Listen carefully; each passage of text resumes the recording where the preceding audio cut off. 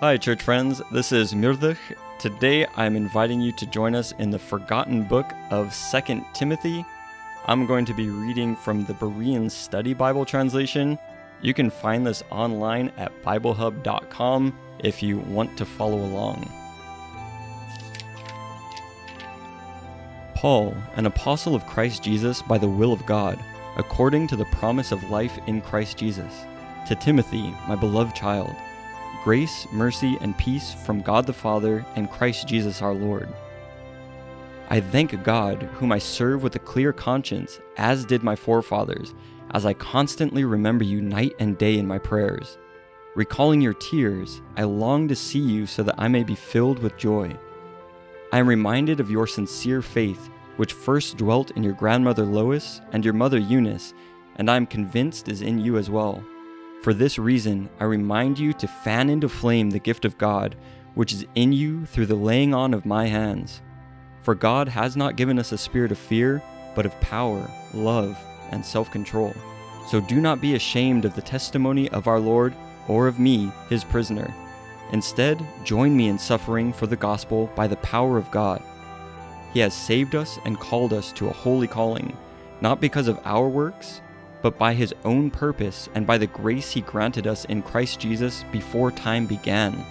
And now he has revealed this grace through the appearing of our Savior, Christ Jesus, who has abolished death and illuminated the way to life and immortality through the gospel, to which I was appointed as a preacher, an apostle, and a teacher.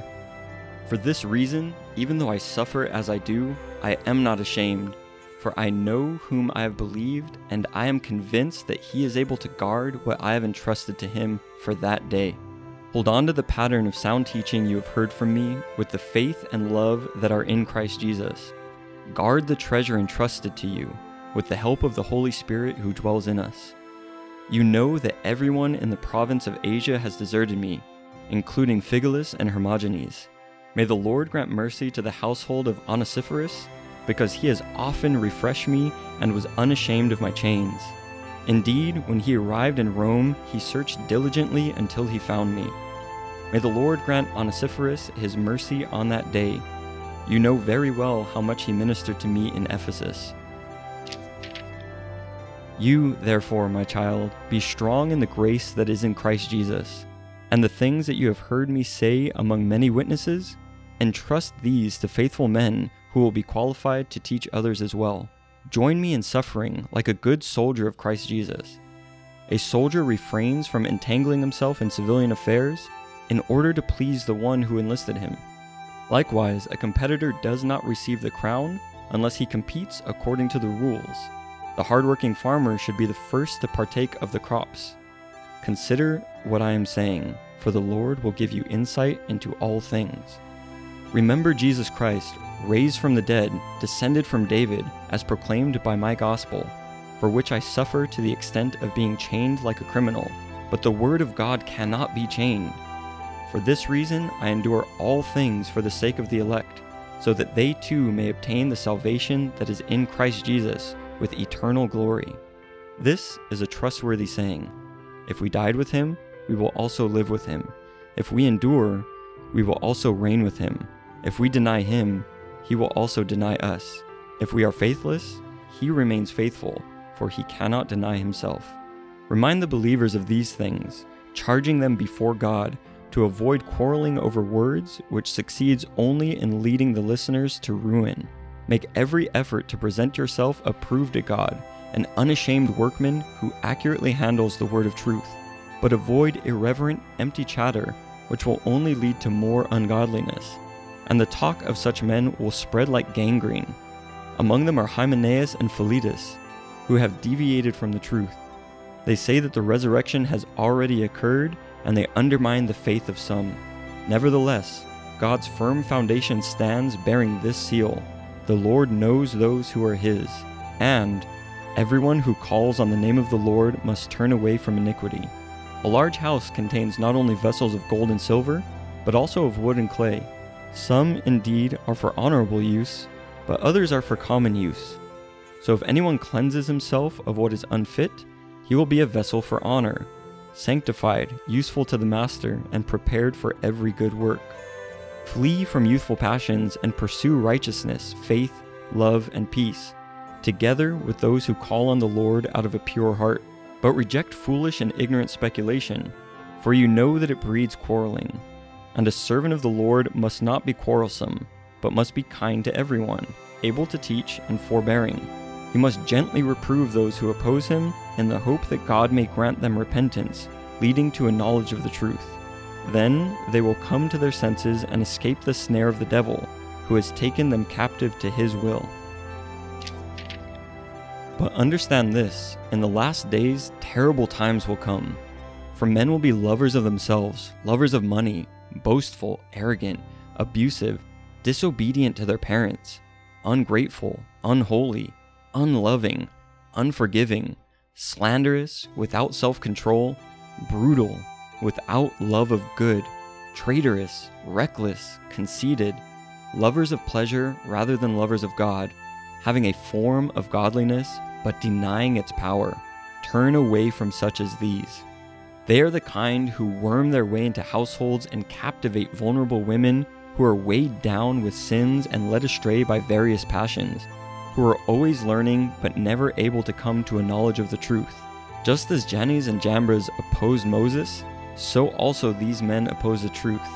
They are depraved in mind and disqualified from the faith, but they will not advance much further. For just like Jannes and Jambres, their folly will be plain to everyone.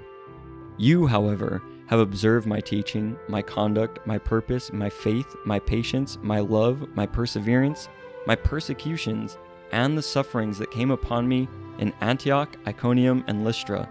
What persecutions I endured, yet the Lord rescued me from all of them.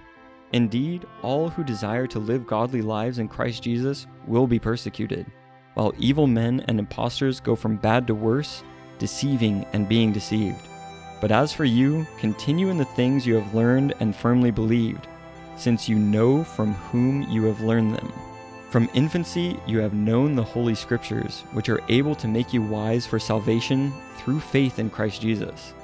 All Scripture is God-breathed and is useful for instruction, for conviction, for correction, and for training in righteousness, so that the man of God may be complete, fully equipped for every good work. I charge you in the presence of God and of Christ Jesus, who will judge the living and the dead, and in view of his appearing and his kingdom. Preach the word, be prepared in season and out of season. Reprove, rebuke, and encourage with every form of patient instruction.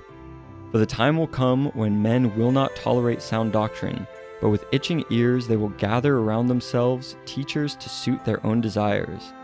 So they will turn their ears away from the truth and turn aside to myths. But you, be sober in all things, endure hardship, do the work of an evangelist, fulfill your ministry. For I am already being poured out like a drink offering, and the time of my departure is at hand. I have fought the good fight, I have finished the race, I have kept the faith. From now on there is laid up for me the crown of righteousness, which the Lord, the righteous judge, will award to me on that day, and not only to me, but to all who crave his appearing. Make every effort to come to me quickly, because Demas, in his love of the world, has deserted me and gone to Thessalonica. Crescens has gone to Galatia, and Titus to Dalmatia. Only Luke is with me. Get Mark and bring him with you, because he is useful to me in the ministry. Tychicus, however, I have sent to Ephesus. When you come, bring the cloak that I left with Carpus at Troas, and my scrolls, especially the parchments. Alexander the coppersmith did great harm to me. The Lord will repay him according to his deeds. You too should beware of him, for he has vigorously opposed our message. At my first offense, no one stood with me, but everyone deserted me. May it not be charged against them. But the Lord stood by me and strengthened me, so that through me the message would be fully proclaimed, and all the Gentiles would hear it. So I was delivered from the mouth of the lion, and the Lord will rescue me from every evil action and bring me safely into his heavenly kingdom. To him be the glory forever and ever. Amen.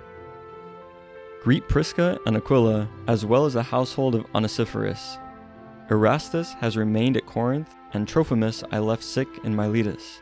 Make every effort to come to me before winter. Eubulus sends you greetings, as do Pudens, Linus, Claudia, and all the brothers. The Lord be with your spirit. Grace be with you all.